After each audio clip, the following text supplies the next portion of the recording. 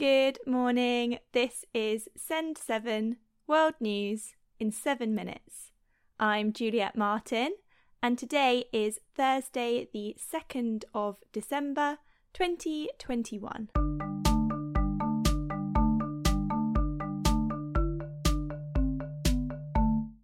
We start in the Americas today.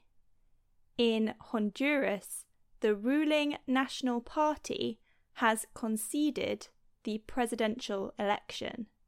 This means that opposition leader Xiomara Castro will become Honduras's first female president. United States Secretary of State Antony Blinken has called it a historic victory. Castro has promised to make big changes, including fighting corruption and reducing abortion restrictions. The United States has asked Russia to withdraw its troops from the Ukrainian border. Secretary of State Antony Blinken said, "We don't know whether President Putin has made the decision to invade. We do know that he is putting in place the capacity to do so." The United States has said that Russia will face sanctions if it does not withdraw. NATO chief Jens Stoltenberg has said that Russia would pay a high price. Call on Russia to be transparent, to reduce tensions and to de-escalate.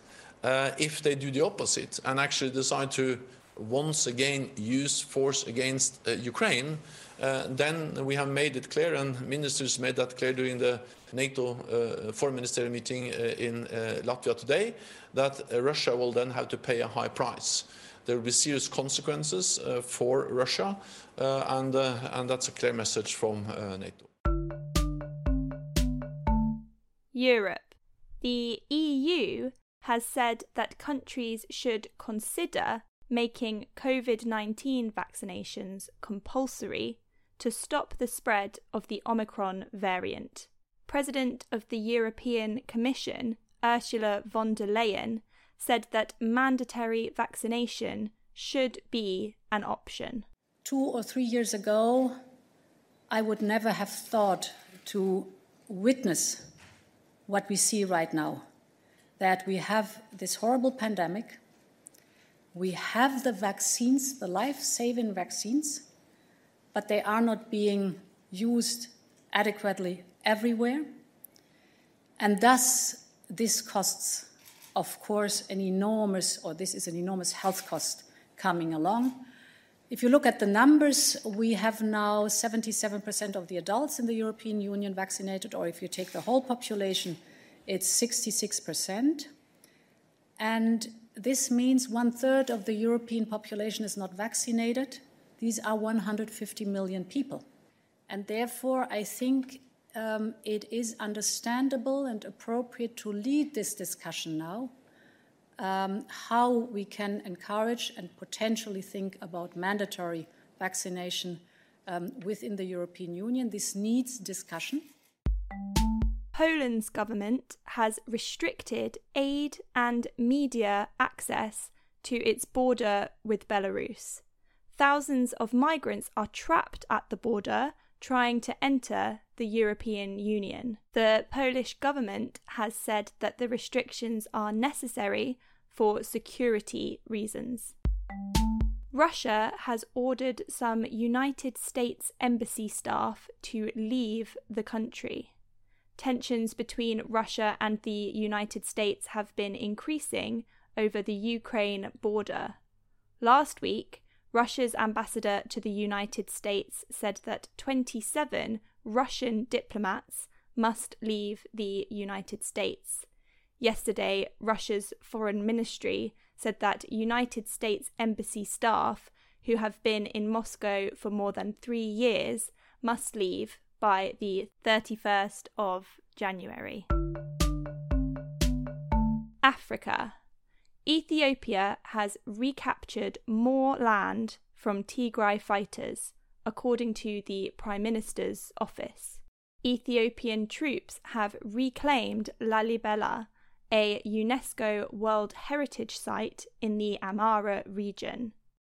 Last week, Prime Minister Abiy Ahmed joined the front line of fighting. He told soldiers, "The enemy is defeated. Our remaining task is to destroy them."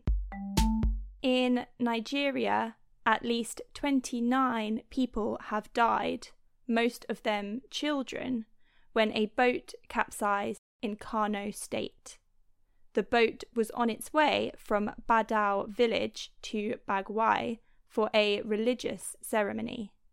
Boat accidents in Nigeria are often caused by overloading or bad weather. Asia. In South Korea, the United States Defense Secretary Lloyd Austin is participating in security talks. The United States and South Korea are expected to strengthen their military alliance. Taiwan plans to work with the new Honduran president to strengthen their friendship. Taiwan's foreign ministry has said, "Our country will deepen cooperation between the two countries with the new government team led by President-elect Castro." And Israel's Tel Aviv has been named the most expensive city in the world in a survey by the Economist Intelligence Unit. Last year, Paris came first, but prices in Tel Aviv have been rising at their fastest rate in 5 years. That's your world news in 7 minutes. You can contact us in writing or in an audio message at send7.org. I'm Juliet Martin. Tomorrow you will be with Stephen DeVincenzi. Have a wonderful day.